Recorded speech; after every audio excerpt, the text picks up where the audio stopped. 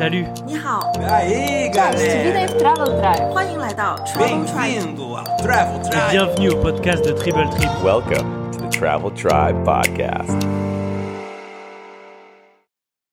I want you to close your eyes and imagine for a second that you have just landed in a foreign country. You grab your backpack from the overhead bin, make your way through customs, grab Wi-Fi to message your mom that you're still alive, and step through the sliding door to the foreign city before you. Your goal for the next 5 months is simple: not to spend a single dollar on transportation or accommodation. Your mission is to live a truly nomadic lifestyle, surrendering yourself to the fate of the universe, and your survival and comforts lie on the compassion of strangers. Where do you go first? Who do you talk to? What do you do with your now abundance of time and freedom? Our guest today, Zach Phillips, conducted such a 5-month life experiment and shares his experiences and results, including his inspiration for the idea, the challenges and misadventures that arose, including getting robbed, and finally, his reflections and takeaways about humanity and the compassion of strangers. Please enjoy this week's Travel Tribe episode, Compassionate Homelessness, Wandering Europe Unkindness. Zach, welcome to the show. Hey there. What's up, guys? All is good, Zach. We're excited to have you on the show. Before we dive into your story, what made you want to originally leave the States and teach English abroad? I started looking abroad for a teaching job because I had studied Italian for 2 years and I was really good friends with my Italian professor. So I had this kind of dream of going to Italy to teach English and to live in Italy and become fluent in Italian. Found that was just not really viable, not a very good economic opportunity, and definitely not good for someone who had zero experience. And I had an economics background, not a teaching background. So I decided to try and look elsewhere. And I think South Korea was kind of becoming a hot spot for people to go teach English because all you needed was your degree and you didn't need a lot of experience. Got flown out there and then ended up living there for 3 years, and then ended up living in China after, moving to Shanghai and working as an economics teacher there for 3 years, which was cool, being able to teach kind of what I studied in college. But then from there, ended up finally kind of going on an adventure, a dream that I wanted to do for a long time, which was I'd planned for about 4 or 5 years to go on a long trip where I could just quit my job and not have to work, kind of just do whatever I wanted to full time, and not have to worry about money, ideally. Yeah, I can imagine many people have also dreamed about such a similar opportunity. So you're in Shanghai, you're teaching economics. Where does the idea for this adventure come from? Like a lot of people you meet, expats in particular, a lot of us even went to live abroad for various reasons of encountering kind of maybe unique stories of travel or unique stories of living in other cultures. I, just like a lot of other travelers, I think have always had various forms of kind of inspiration that inspired us to try and find our own adventure. The number of ideas I've had were certainly prolific. I feel like I've had a lot of different ideas for different types of adventures I've always wanted to go on. And there's still many uncompleted versions of those. Yes. This one in particular was inspired kind of by two different sides. One of them was this whole fascination with travelers I met abroad who were living extremely frugally. There's one in particular, this guy I met in India while riding one of the really low-class trains you can ride.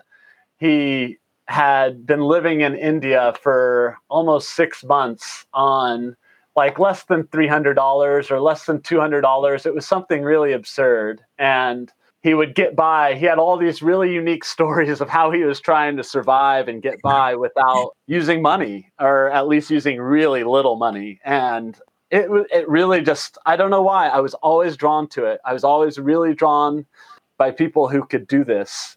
I think there was partly the fascination of like just the challenge, like trying to solve all these weird problems that you're going to run into every day. But then the other challenge of how to do this kind of experience and feel comfortable and okay, and like learn to like find the beauty and the satisfaction in life, despite having so little and despite not feeling like letting go of so many of your comforts that you're used to. And then the other huge one was really, this guy did this project called Walking to Listen. in the USA. He ended up having a TED Talk about it, and he basically decided one day that he wanted to go on this adventure of basically like he sells everything he has. He gets rid of his apartment. He doesn't have any rent, and he puts everything he owns into one little bag. And he decides to leave his apartment with a sign that said, "Walking to Listen." And this was the kind of the whole title he used for his whole project. He called it Walking to Listen. The whole project was, so every day he would wake up and he would go out to the streets and he would start walking. And he simply had this one sign, "Walking to Listen." And he would go wherever life took him from that experience. So someone picked him up on the street or, stopped to see what he was talking about or see who he was. He was just kind of willing to put himself every day in the situation of, I'm here to hear someone's story. I'm here to listen. I'm here to engage with this person and share their story with them and connect with them. And this project was something I just fell in love with immediately as I heard it. I kind of took a conglomeration of both those two ideas and this fascination with, this kind of frugal travel and wanting to be extremely present and compassionate on a day-to-day basis, and made my own little version of it through Israel and through Europe. Did you have like a time limit in mind of how long you wanted to do this for? Yeah, I was going to try and squeeze it into 5 months. There were a couple events. So I had two key destinations that I was supposed to be at. So I had 3 big events that I wanted to make that summer. So everything, I had no other plans besides those. The only other thing that really was hindering me was in Europe, you only get 3 months. So 3 months every 6 months to travel through the European unions. I just knew I was going to use every second of that as well. Were you able to save some money from teaching before your trip? When I moved to China, I saved a lot of money. So in 3 years, and not really, I was trying to save, but at the same time, I traveled every holiday. I had 3 months off a year, so I spent all that time traveling or going home at least. Yeah, so I didn't like take breaks in a lot of regards in terms of like enjoying my life, and I still managed to save over $60,000. Yeah, it was honestly, it even impressed myself too. Actually, it was a large chunk of cash to walk away with. And yeah, I think that's good to highlight, just to give some background that you have a safety net to fall on just in case things don't go as planned. Yeah, 100%. And I think this is kind of one of those interesting kind of topics. Like it's like this adventure we're going to talk about today was really supposed to be kind of like a self-imposed challenging situation with the intent of growing through it, which is kind of something I'm all about, like using discipline or like a certain set of circumstances you put yourself in to find out more about yourself and learn more about yourself. It's really important to mention that I had a safety net. It's not like I couldn't spend money. It's not like I didn't have money. It's not like if I got in a really tight situation or in a situation that I felt like I was unsafe or being threatened or in some way. Although you'll see I did kind of fall into a couple tricky scenarios. They're never super life-threatening in any way. And I could spend money if I needed to. I think that safety net was really important. And I think I wouldn't encourage people to do something like this without having at least a minor safety net. Yeah, that safety net is crucial just in case things take a bad turn during an adventure like this. As romantic as it sounds of living off to next to nothing, I think my anxiety would be through the roof if I didn't have a safety net like that in place. So you had this idea brewing in your head for almost 4 years. You've got some money saved up, and you finally decide to pull the trigger and embark on the journey. Walk us through those first days. What are your thoughts? What are your plans? What's going through your mind?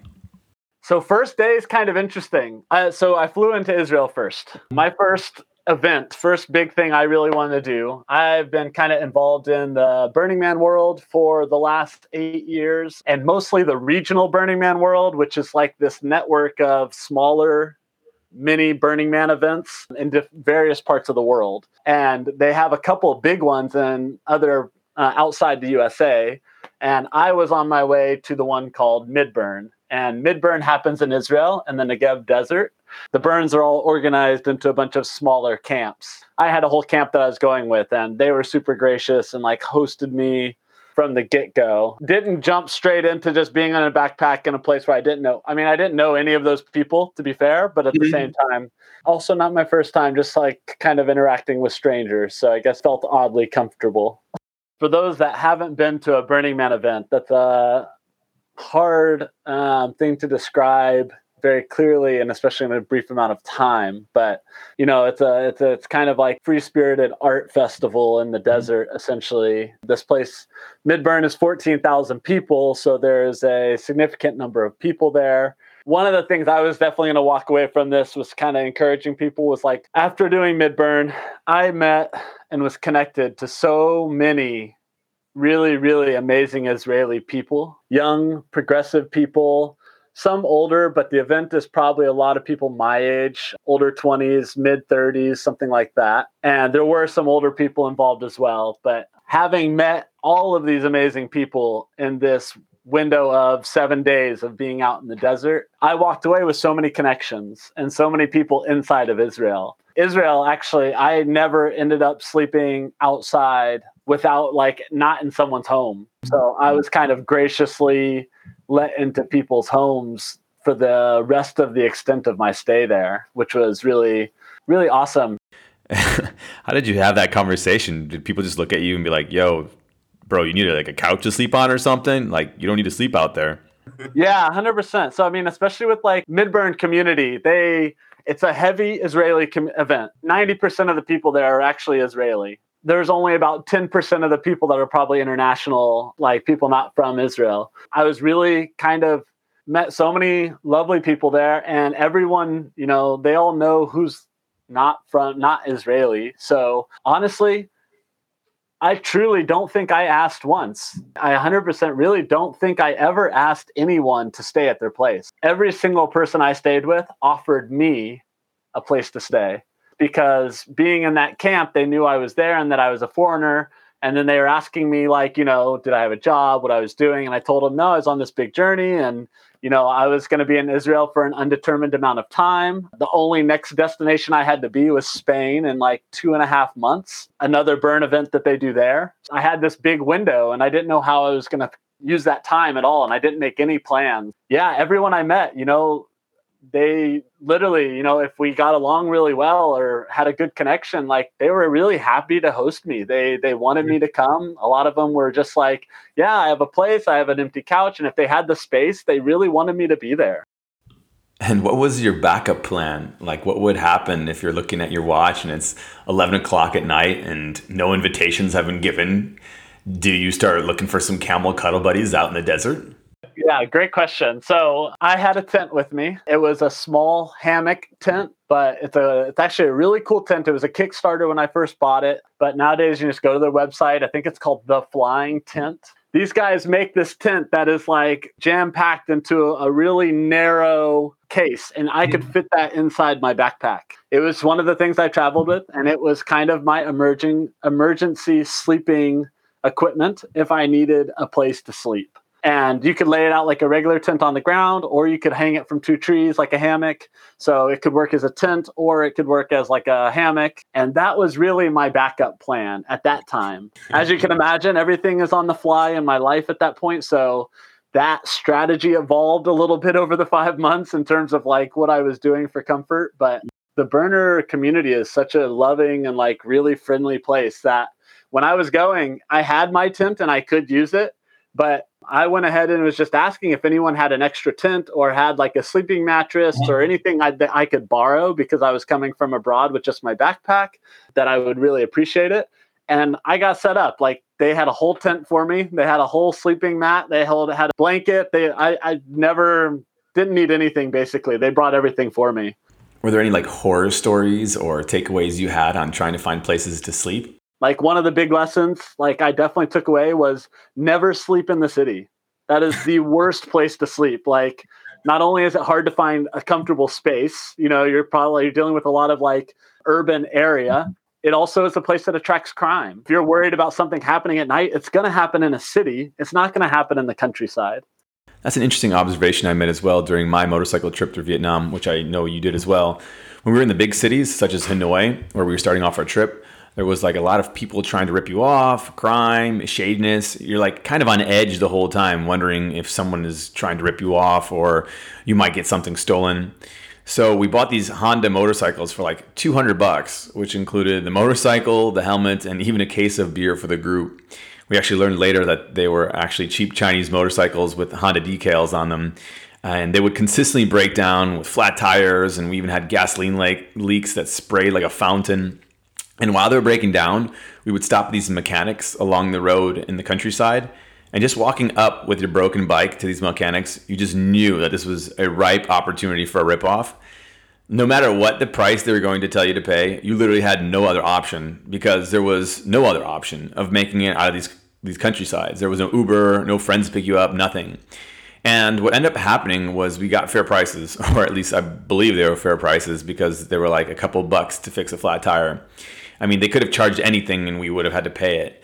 So to me, the takeaway was when we put all these people into these big cities fighting for limited resources, especially in developing countries, you have these rat races, which breeds these criminal and shady activities and people trying to just make some money. But when you're out in the countryside, you really meet genuine people because, in my opinion, they're just better able to connect with you as a human and not just as a dollar sign. Yeah, and the funny thing is, it was the same story in Europe. And these were all progressive countries. Spain, Portugal, France, Amsterdam, the Netherlands, they were all the same. It's just like you said, it's a phenomenon of a city. Cities become very competitive, but also they become very, for lack of a better word, inhumane. You're around 1,000 people. You can't care about them all. So you stop caring about that person in front of you. It becomes a game. It all becomes a competitive game. There are benefits that come from urban metropolises, 100%. And I could talk a lot about those benefits as well. The downside is that it also attracts this crime. So, it was counterintuitive because anytime we travel, we want to go see cool cities. But then when I would hitchhike to a cool city, problems would happen. Ended up like totally detouring my plan in Spain after sleeping in Valencia and us getting a backpack robbed in the middle of the night while we're sleeping.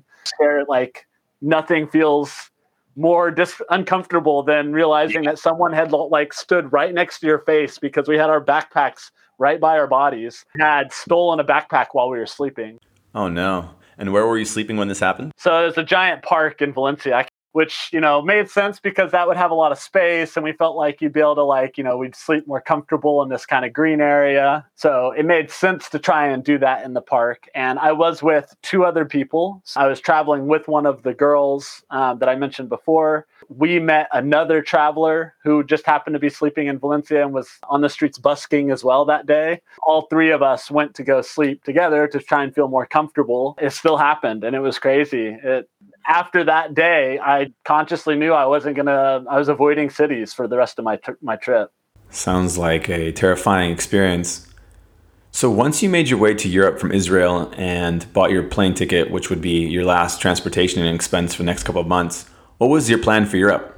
From the desert, the only last thing I had left on my agenda was making it to that other festival called Boom that happens in Portugal, which is also another massive event. I think that one's something like 20,000 or 30,000 people. It's been going on for a very long time. And yeah, that happened in Portugal. So I had to get from Spain to Portugal. So after the burn directly in Spain, which is like central Spain, Saratoga Desert is I believe the name. I went back to Barcelona with the camp that I was with, stayed at a burner's house for a day or two. I got to get a good shower in, which is essential and absolutely precious in this time of life. Every shower, I'll tell you one thing. You don't ever appreciate a shower like you do when you're virtually homeless for 5 months. I remember that shower, actually, which is funny. I definitely remember it. I knew I had to get to Portugal. And the question was just how I was going to go, what life was going to take me, because I knew I was going to have to hitchhike the whole way there. This is when it was at that burn that I met this girl that we had a really good connection. I met her and we both wanted to go to Boom. We tried hitchhiking. We went from Barcelona and we decided to go to Valencia for a few days first. In Valencia, she knew someone that did ayahuasca ceremonies, that led ayahuasca ceremonies, that had this beautiful place in the mountains. And we stayed on his property for a few days. And then from there, we started hitchhiking and just heading west to Portugal. we were going to kind of go wherever things took us, kind of wherever our rides took us. But one of the first things we really struggled with, that I struggled with, is, kind of figuring out hitchhiking and the best methods. And I had done some minor hitchhiking before this point, but I had never really done like fully dependent hitchhiking travel. And how does that process look like? Are you just eyeing the Beamers and Mercedes to drive in style? Yeah, I wish you had the luxury of kind of like choosing, but it kind of took various shapes just based on like where we're starting, like where your starting point was. So I think it was really in the cities, again, always harder. It's actually 10 times harder. I felt like getting a ride in a city than it ever was in the countryside. That was one of the tips I would 100% give now, is finding smaller roads that aren't crazy hustling and bustling. Ideally, what ended up being kind of my go-to route or plan was finding a pit stop, a gas station or something that was off a major highway going a direction I was trying to go. I would usually kind of go from gas station to gas station, use those gas stations as the main point for trying to pick up my next ride. And did you have any horror stories from hitchhiking, like any unwanted advances or anything that we sometimes see in the movies? Actually, no. Honestly, it was extremely pleasant and at the same time, the other thing I was doing at the time is I was on a raw food diet. So I wasn't eating any cooked food, which has some beauties of meaning I didn't need to worry about bringing any cooking equipment, but I basically just lived off fruits and vegetables and would eat stuff raw and wouldn't really worry about cooking food at all. There was kind of the complication of finding fresh food every so often, because I would load up my bag with food and try and carry as much as I could. They don't have grocery stores. They don't have a lot of like large vegetable produce markets anywhere but the cities. And as I mentioned before, I'm trying to avoid the cities. Food became a little complicated at some point, and I would have to kind of like ask if I found a ride while hitchhiking, I would try and hope that they would be pulling through a produce market somewhere, and I would be able to like they could stop for a minute and I could get some more food. Just so I can get the route in my head. So you started in Israel, then made your way to Spain, where you purchased your last airplane ticket, and then you were hitchhiking. What was your route in Europe? Israel, I went from north to south, actually, the whole country. So I went through Jerusalem. I went through the northern part near the border of Lebanon. And then I also went down south, and we even went into Sinai in Egypt for 2 weeks. And that was amazing. Then I flew from Israel to Spain, went to the Saratoga Desert, which is like central Spain, and then went back to Barcelona, went down south to Valencia, and then hitchhiked west. And I ended up going kind of far north because that's just where my rides were going. So I just took the rides that were available. I got separated from the people I was hitchhiking with because we found out one of the difficulties we found out is like getting a ride for two is 10 times harder than getting a ride for one. There were moments where I literally would sit outside for almost 8 hours with no ride. That is taxing. Are you with another girl or another guy? Because I also would be pretty skeptical of picking up two dudes on the side of the road. And I'd be like, yeah, those guys are going to overpower me and say goodbye to my vehicle. 100%. And it was with a girl. We're always talking about this as well. We're like, what's the best method here? We all found that being on our own was so much easier than trying to hitchhike with someone, which is a shame because especially just having the comfort of having someone with you during those times is really nice. Having to like literally go separate ways, even though we didn't really want to at times, was because we knew it was the only way to get a ride, it was pretty challenging. Travel tribe tip number 1, whenever hitchhiking, leave the bros at home, bring the girl. Yeah, which as uncomfortable as that can make you and make you feel less safe, you're going to get a ride faster that way, sadly. We ended up having to do that. So separating from them, heading to Portugal, going to that festival at Boom, not trying to buy food, offered one of the kitchens there. They were the nicest food I saw there to work for them in exchange for a meal. Ended up doing it every day. Ended up going to their kitchen every day to help for a few hours, making food. And then I would get free food out of it. And then from there, they loved me so much. And they actually were kind of like a spiritual community called Ananda Marga. They have their own little permaculture place in the middle of Portugal. And this was one of the main things they did every year to raise funds for their community in Portugal, was to cook food at these festivals. So they invited me to go with them to the next 3 festivals that they were going to. I literally festival hopped with them because they were just such lovely people that I really enjoyed being around.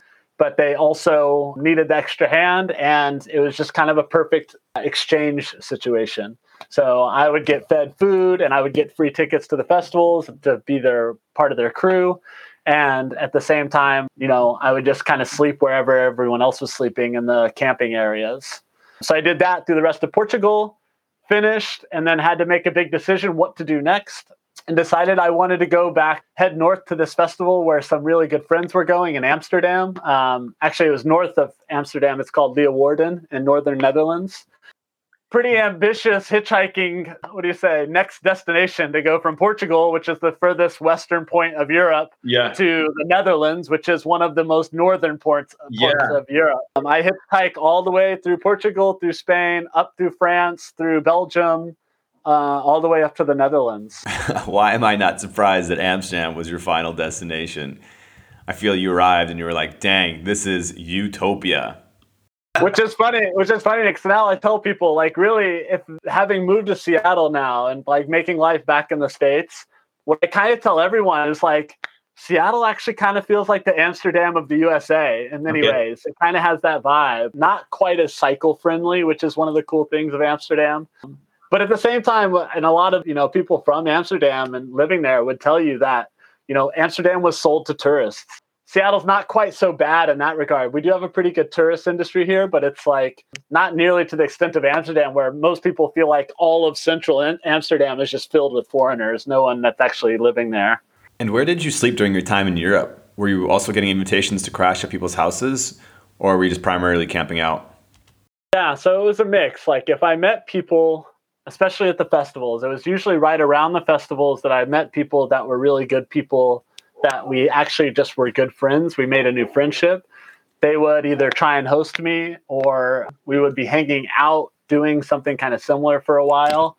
But then it was the other half of that journey, that was a lot of my time, was just sleeping on my own. If I was traveling, hitchhiking with someone in the middle, usually outside of a gas station, like within 1.5 kilometers of a gas station of some kind, because as I mentioned, if I was trying to get somewhere, my goal was always to get dropped off, ask the person that was giving me the ride, wherever we were going, to stop like outside of a major city or wherever it was they're headed, and to drop me off at that gas station near the next highway that I wanted to take. And then I would just walk about 1 kilometer away, and I would just look for the first kind of comfortable, isolated spot that I knew I would be safe and no one was going to bother me through the night. And I would roll out my mat and sleep. If it was like really scary or rough conditions, I might set up my tent, but I had a little thin sleeping mat and the weather is great. You'd be surprised. Most people would be surprised that you don't need a tent to keep bugs off you. Bugs don't naturally want to just like climb all over your body and stuff. So really I'd set up my little mat. I'd use my backpack as a pillow. And I had like a small little inflatable travel pillow. I'd put that behind my head. But yeah, I'd set up my little sleeping mat and sleep there for the night, wake up, walk back to the gas station and sit there till I caught a ride. Yeah. And like I was mentioning, and it is bum life. I just read that in the comments. Yeah, it was bum life. And it was, but no, honestly, that was probably one of the most beautiful parts of the journey.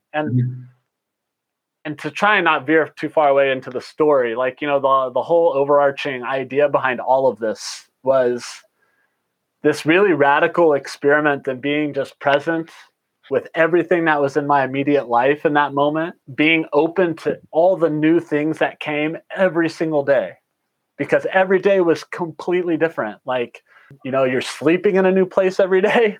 You don't know who's going to give you a ride. You don't know what your next meal is necessarily going to be. You don't know, you literally every day you're waking up to a completely new environment and new situation. And as challenging as that does get from time to time, the beauty of it is like, it requires this really radical presence. You have to be fully present in what you're doing every day and to the mystery of the everyday. What a lot of travelers that have done this kind of stuff talk about and I would concur now, is that, what we like to do as humans when we live in our cities and when we create our lives is we love to create this whole security, this whole illusion of security and safety and of the next day, tomorrow being guaranteed.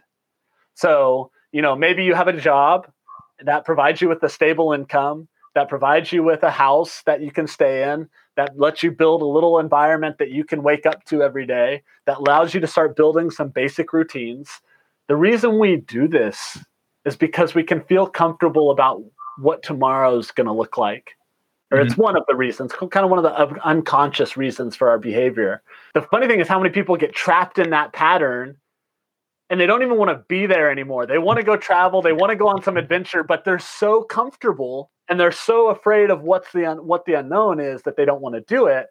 But the truth is, and it is the absolute truth of life, tomorrow is never guaranteed. Right. Even in your security bubble, a virus could hit the world. You could lose your job tomorrow.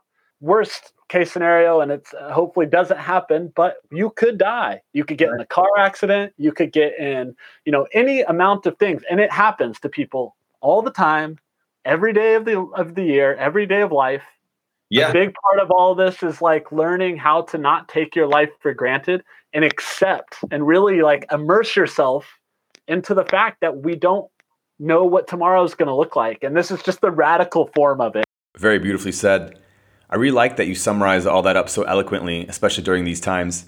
It's such a powerful statement to make because the theme of our last couple of podcasts have been people taking on these crazy adventures and having to overcome that fear of the unknown that kind of always creeps in.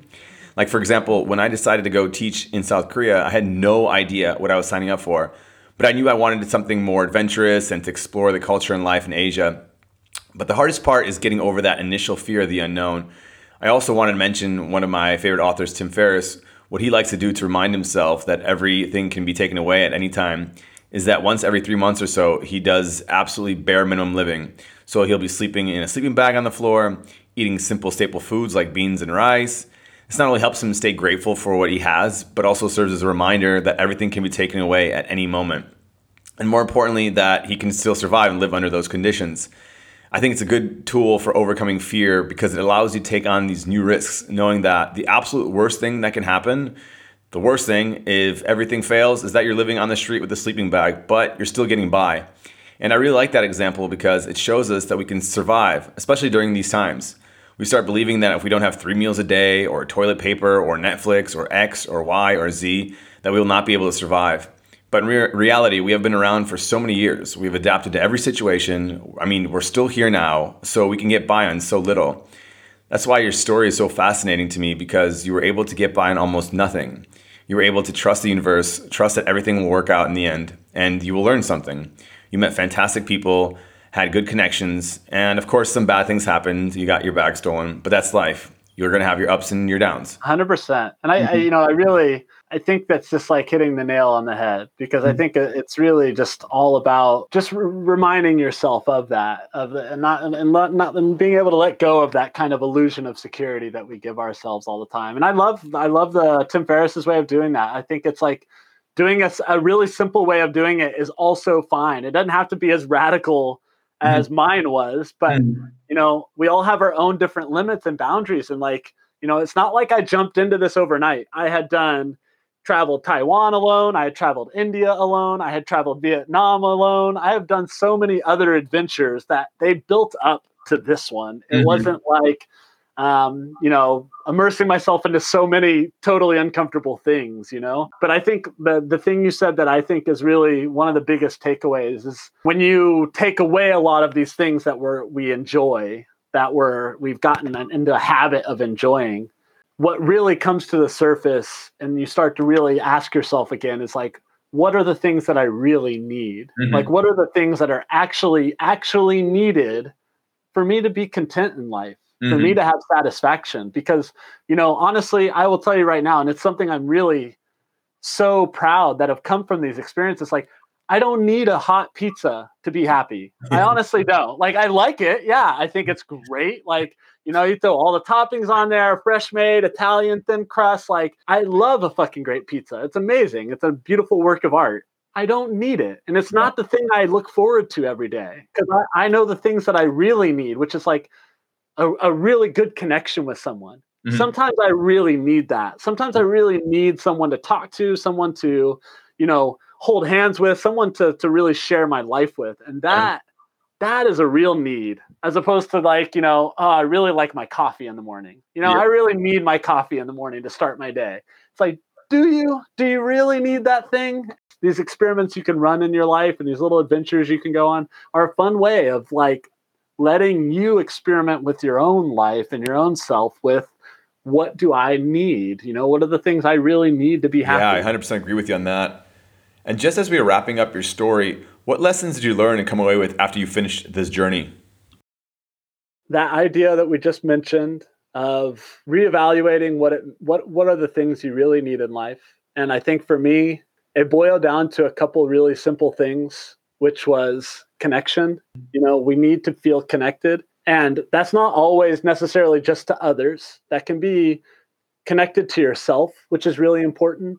And I saw that Philip in the group chat asked about like time slowing down, which it did slow down in a sense that I had very little to do but be with myself in whatever experience I had to do that day. Whether it was, have to hitchhike a ride and still trying to get to Portugal, or waking up in Valencia and having a day just to hang out in the city. Whatever that day's adventure had to be, the ultimate truth of it was that I had so little to worry about. I don't have a rent to worry about. I don't have a job to go to. I don't have to think about, I had some very basic problems I had to solve, but truth be told, I felt like they're quite a lot simpler than some of the problems we have to solve when we have a business or a job or a career that we're dealing with.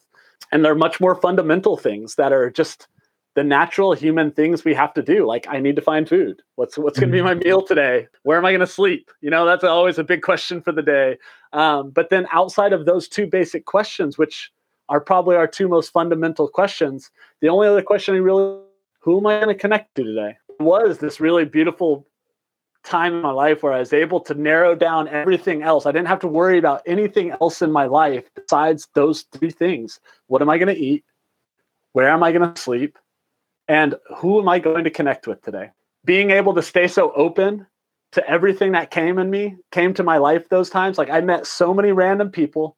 Every day was full of strangers. Every day was full of some mystery situation in which I was going to be able to present myself with like open arms to whoever it was. Random people on the street, random people that were going to give me a ride, and I was going to be present. I was going to be there, and I was going to, like we kind of mentioned in the title of this whole story, was like, it was all, so much of the story was driven by compassion. So much of the day-to-day life was driven by compassion. Like, I wasn't worried about just satisfying my needs.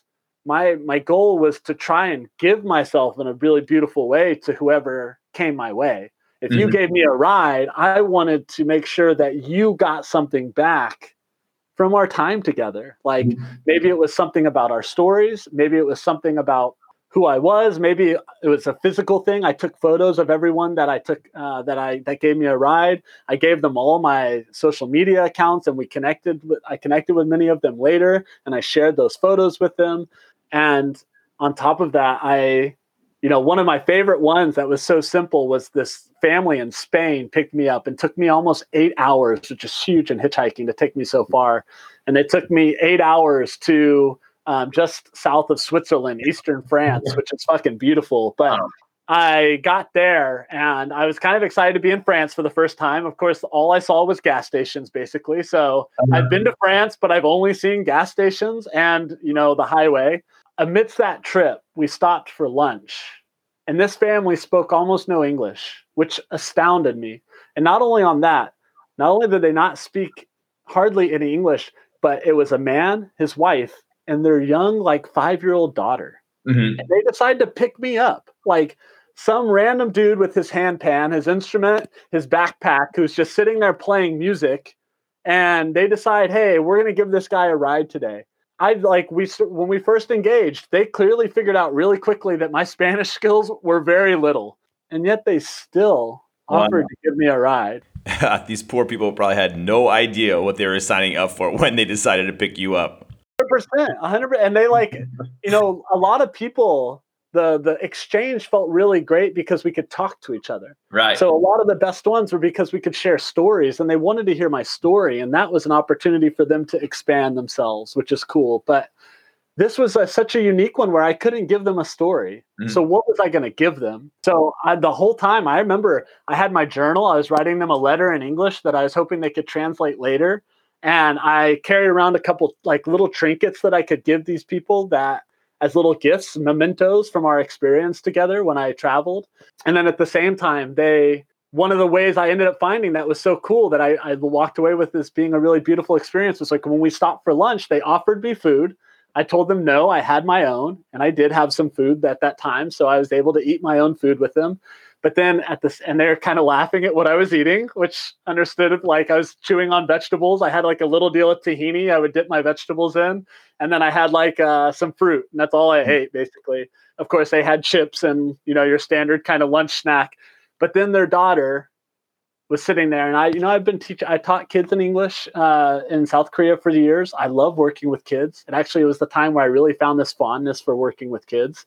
And having done yoga for about 6 years and being on the path of being a teacher myself one day, this little girl, I had my yoga mat with me, and I ended up like doing a little yoga thing with her and like showing her like yoga postures, and the parents were just like taking photos of us, giggling, having the time of life. And there's just this really beautiful moment of exchange where I was connecting with their daughter and showing them not using language, trying to give them something without being able to use language, and being able to walk away from that, still feeling like we both got something out of it. During these times, it's good to take away any uplifting nuggets that we can.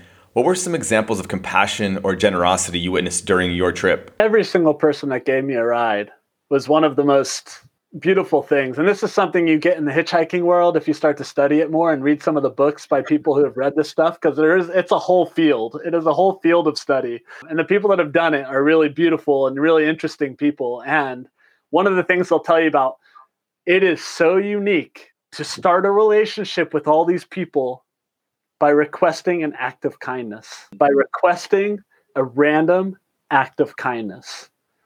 Every single person that gave me a ride, regardless of who they were and how that experience went and the stories of those people, because they ranged in all shapes and sizes. There were young kids, there were, smoking cigarettes and stuff, like trying to get me to drink with them while we're on the road, to families like the Spanish family, to family from the Netherlands that ended up taking me all the way from France, all the way up to the Netherlands, like 15 hours in their car overnight, which was crazy. Every single person that gave me a ride, it was just like so humbling to be gifted something so powerful and to start a relationship, because it almost filtered out anyone you didn't want to interact with, because only someone with a good heart was going to do this random act of kindness for you anyways. So you almost felt like you filtered out people that were in dark places, and you were just left with all these really good spirited people who were just going to do something randomly nice for you. And I never took it for granted. Not a single one. I remember every single one of their faces still today. And I felt like, that was throughout the journey, one of the most humbling things was just being able to see the gift that they gave me. And did experiencing this kindness and generosity inspire or motivate you to pay it forward, like wanting to host couch surfers or anything like that? 100%. And I am a longtime couch surfer, long before I even did all of this. And in Shanghai, my place was surfed by probably 50 different people over the course of 3 years. That is something I'm huge on, is that, yes, I did this adventure where I was in charge of asking for random acts of kindness, but at the same time, it came from a place of like wanting to be someone and always being someone now that is in charge of giving random acts of kindness as much as I'm receiving it. And I really live it. It's one of my favorite things. I forgot where that started. I've heard a lot of different people use it, but it is one of my mottos in life, is random acts of kindness, and not just on big adventures. Every single day of my life, I am looking for an opportunity to practice a random act of kindness. It is truly soul fulfilling. Giving your energy to others unselfishly is 100% like the best thing you could ever do in your life, and finding space for that every day, because you realize it always comes back to you. Truer words could not have been said, my man. As the wonderfully wise line goes, the secret to living is giving. So yeah, I agree with you. Helping others, volunteering, doing random acts of kindness, those are going to give you those good feelings that you just can't buy anywhere else. But this is a good place to end our discussion on your journey of living the bare minimum lifestyle for 5 months in Israel and Europe. I want to thank you for sharing your story and the powerful takeaways that you have provided. We're going to finish with our Travel Tribe toss-up, where we ask 3 travel-related questions, and you answer the first thing that comes into mind. Okay. Question number 1. What is the most underrated destination you have been to? First thing that comes to my head, Mongolia. Was this your horseback riding experience? Horseback trekking through the steppes outside of Ulaanbaatar for 7 days. So living off horseback for 7 days. Yeah, I think hands down one of the most underrated countries. Just especially like the way Iceland's blowing up like crazy in the last few years. Mm-hmm. Mongolia deserves all that same love. Mongolia is like, the landscape is unbelievable. It is one of the most beautiful natural places to visit for sure. Was this some kind of like tour you did? Yeah, and it was only for 5 days, so it wasn't very long. But we met someone there, and this is one of those little bits of inspiration that inspires me to do my crazy shit. This guy, who later I ended up realizing was a huge burner as well, go figure. But he went to Mongolia, went to the same place we were to get these horses, that we did this horse trekking experience. He bought a horse from them and rode across Mongolia for a month via horseback. It's fascinating because in Mongolia, especially in the steppes with the grasslands, the horses live off the grass. So you don't have to worry about feeding them. All you have to do is know where the local watering holes are. So as long as you know where to take the horses to get water, you can live in this gorgeous place for as long as you want, as long as you just know where to get food, and you can just ride. He rode across Mongolia for a month. Life goals, 100% going to be one of my journeys one day too. Yeah, I think I'll have to add that to my list as well. All right, question number 2. What is the most unique thing you have eaten abroad? Okay, I think one of the ones I always lean on in terms of the hands down the worst thing I've ever had while traveling.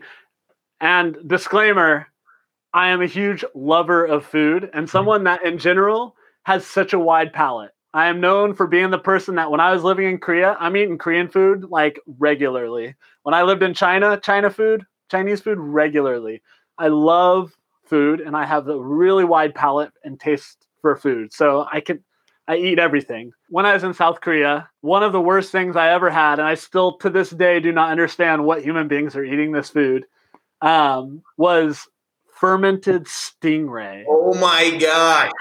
This is the worst thing I've eaten because it tastes like it has a smell of pneumonia in it, which is insane. Oh my gosh. I had a friend visiting me in Korea, and we decided to go to the seafood market. I forgot the name of it in Seoul. And you basically have your whole fish, all your fish and all your seafood there, and you pick it live, and then you go upstairs and they will do barbecue. And so we're like, okay, we have shrimp, we have fish. Let's do something creative. And so we got we saw the stingray. We was like, all right, let's get it. And the Ajima, the Korean grandma, goes up to us and like tells us to smell it. And it smelled it smelled like toilet cleaner because it had pneumonia smell. And we're like, oh yeah, whatever. They'll probably grill it later. And it comes to our plate and it's raw. And we're like, okay. And the guy says, yeah, this is how you're supposed to eat it. We put it on chopsticks. We do our little toast together and we eat it. And immediately both of us are gagging and red and about to vomit. Like, I mean, I was ready to just puke everything up because you have the gag reflex because you're not supposed to. Your body is like, okay, this is not right, and is spewing it out. And the Koreans next to us are just laughing at us, and we actually just gave it to them, and they were just laughing, drinking soju, and thought it was the funniest thing. I think that's so funny. It is literally, I can't believe we both have the same one. But I mean, that's after 8 more years of living abroad. Yes. That is still by far the worst thing I've ever had. And it was after eating a live baby octopus. So like that was after eating a baby octopus alive. It was still hands down the worst thing I've ever had. I had the octopus as well. And that's like minor leagues compared to this stingray stuff. I don't understand it. And now I'm a diver, so I feel really even bad that I did it. If you are in Korea, I wouldn't recommend trying it because It is not pleasant. All right, last question. What moment abroad made your heart sink? Oh my God, hands down. This one's so easy. It's so funny. Blasted in the UAE. I don't think I ever thought I would be announcing this broadcasted live over the internet, but I am officially blacklisted in the country, in the UAE, the United Arab Emirates, which means for the rest of my life, I cannot enter that country.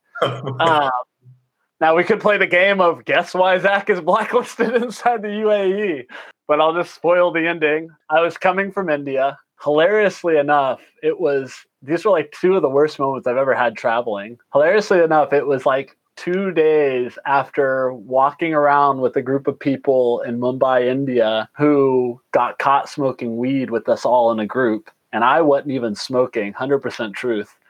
We had to bribe our way out of that situation. So I just lost like $100 the day before to these Indian policemen. Dumb enough, I was leaving for the UAE for a 24-hour stopover. I have an ex-girlfriend from college that lives there now, that's doing a nursing abroad program. I was literally going to stop in, have like dates and tea, and fly out. And then I was on my way to Israel. I knew at the time no one in India smokes weed. Everyone smokes hash. So I knew that I knew that I had to make sure I didn't have any drugs on me when I was leaving the country. A good standard tip for anyone out there, never leave a country with drugs on you. I remember giving I was smoking little Rolly cigarettes at this time in my life. So I kept my hash ball in there and I gave them my little pack of tobacco. My friend, this German guy that I just befriended the last few days, like, here, take this. It has some hash in it. I'm leaving. I don't need it anymore. And I flew to the UAE. I went all the way through the Indian airport. I had my bags, and then I had this little fanny pack that I was wearing at the time that had like pockets on it. I remember specifically the Indian police, or like the guy at the airport, reaching in and checking with his fingers into every single one of those pockets. I went through airport fine. I went through security fine. I flew out. I was totally under the illusion that I had nothing on me. I flew into the UAE airport. Little did they stop me. Of course, nowadays with my really long hair, the one downside of the really long hair, one of the downsides of the really long hair, every airport wants to stop you and randomly search you for drugs. So I get stopped. I get pulled over. They go through the entirety of my bags, and I am just like kind of scoffing at this guy. I'm just like, you're just wasting your time, my time. Is this really necessary? Just kind of being a little bit of not very nice because I was really frustrated by them doing this. And at the very end, the last thing, he sees me wearing my little fanny pack. He goes, "Let me see your fanny pack." I take it off, and he starts reaching into the pockets, and he pulls out a little ball of hash. Ooh. My heart has never, ever dropped like it dropped in that moment. I mean, I literally was freaking the fuck out inside. I was like, there are a few countries in the world that you don't want to get caught with drugs. The UAE is one of these countries. I learned later that day. That happens. My heart drops. They start walking me to this office where they pull out a binder of documents for me to sign. A binder, like 15 to 20 pages. I have no idea what's about to happen. I'm afraid I might actually go to jail. I really truly feel like I thought I was about to go to jail. Uh-huh. And I send one message to that girl I was going to visit. It's the last thing I got to do on my phone before they ran over and took it from me. I got away one message that said, "Trouble at the airport. They found weed." And that was all I could send. They take my phone away. That girl ends up contacting the U.S. Embassy in the UAE, telling them what happened, like kind of freaking out because she had just read a story in a big like weed magazine in the USA like 6 months ago of this guy from California who went to the UAE who had 2 little hash oil vapes cartridges for his vape because he's in California and now here in Seattle it's legal. You can do that shit. Just go to the store and buy it. He got caught there. He got sentenced to 3 years in prison without trial. He was there for 9 months before the U.S. Embassy got him out. Oh my gosh. This story is the only thing she has floating in her head when she gets that message from me. So she's freaking out. After about 3 hours of sitting there not knowing what's going to happen, they make me sign, like I said, probably 25 documents. And they're all in Arabic. Can't even read them in English. I just sign all of this shit. And they tell me that I'm blacklisted in the country and that I'm just never going to be able to return. And they took my fingerprints. They scanned my eyes. They did some eye scanning thing, which I don't even know why they're doing that. And then they took my photo with like a little like mug shot with like the hash on the table and me sitting here with a little sign in front of it. And then they made me sit in the police office at the airport for 32 hours before my flight.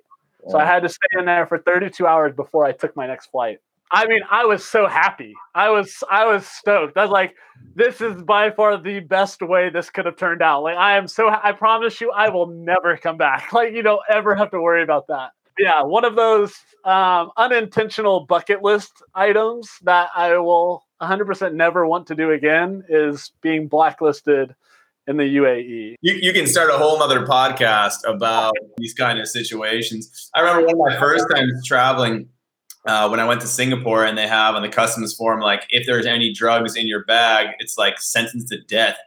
And I was like worried out because I was staying in a hostel. I'm like, what if somebody just came like late at night and just mistook my bag for that? What am I going to say? It's not mine. Someone else put it there, right? And you always hear those stories of the people in the Philippines and for certain parts of the Southeast Asia, you do not want to be caught with drugs. Yeah. And there's stories of cops fucking putting people in those situations and then making them bribe them to get it out, you know? Okay. So it's like, definitely be mindful of drugs and the countries you're going to. It's a very good thing to learn as you travel. All right, Zach. Well, thank you so much for the laughs, the adventures, and the takeaways from your 5-month nomadic adventure in Israel and Europe.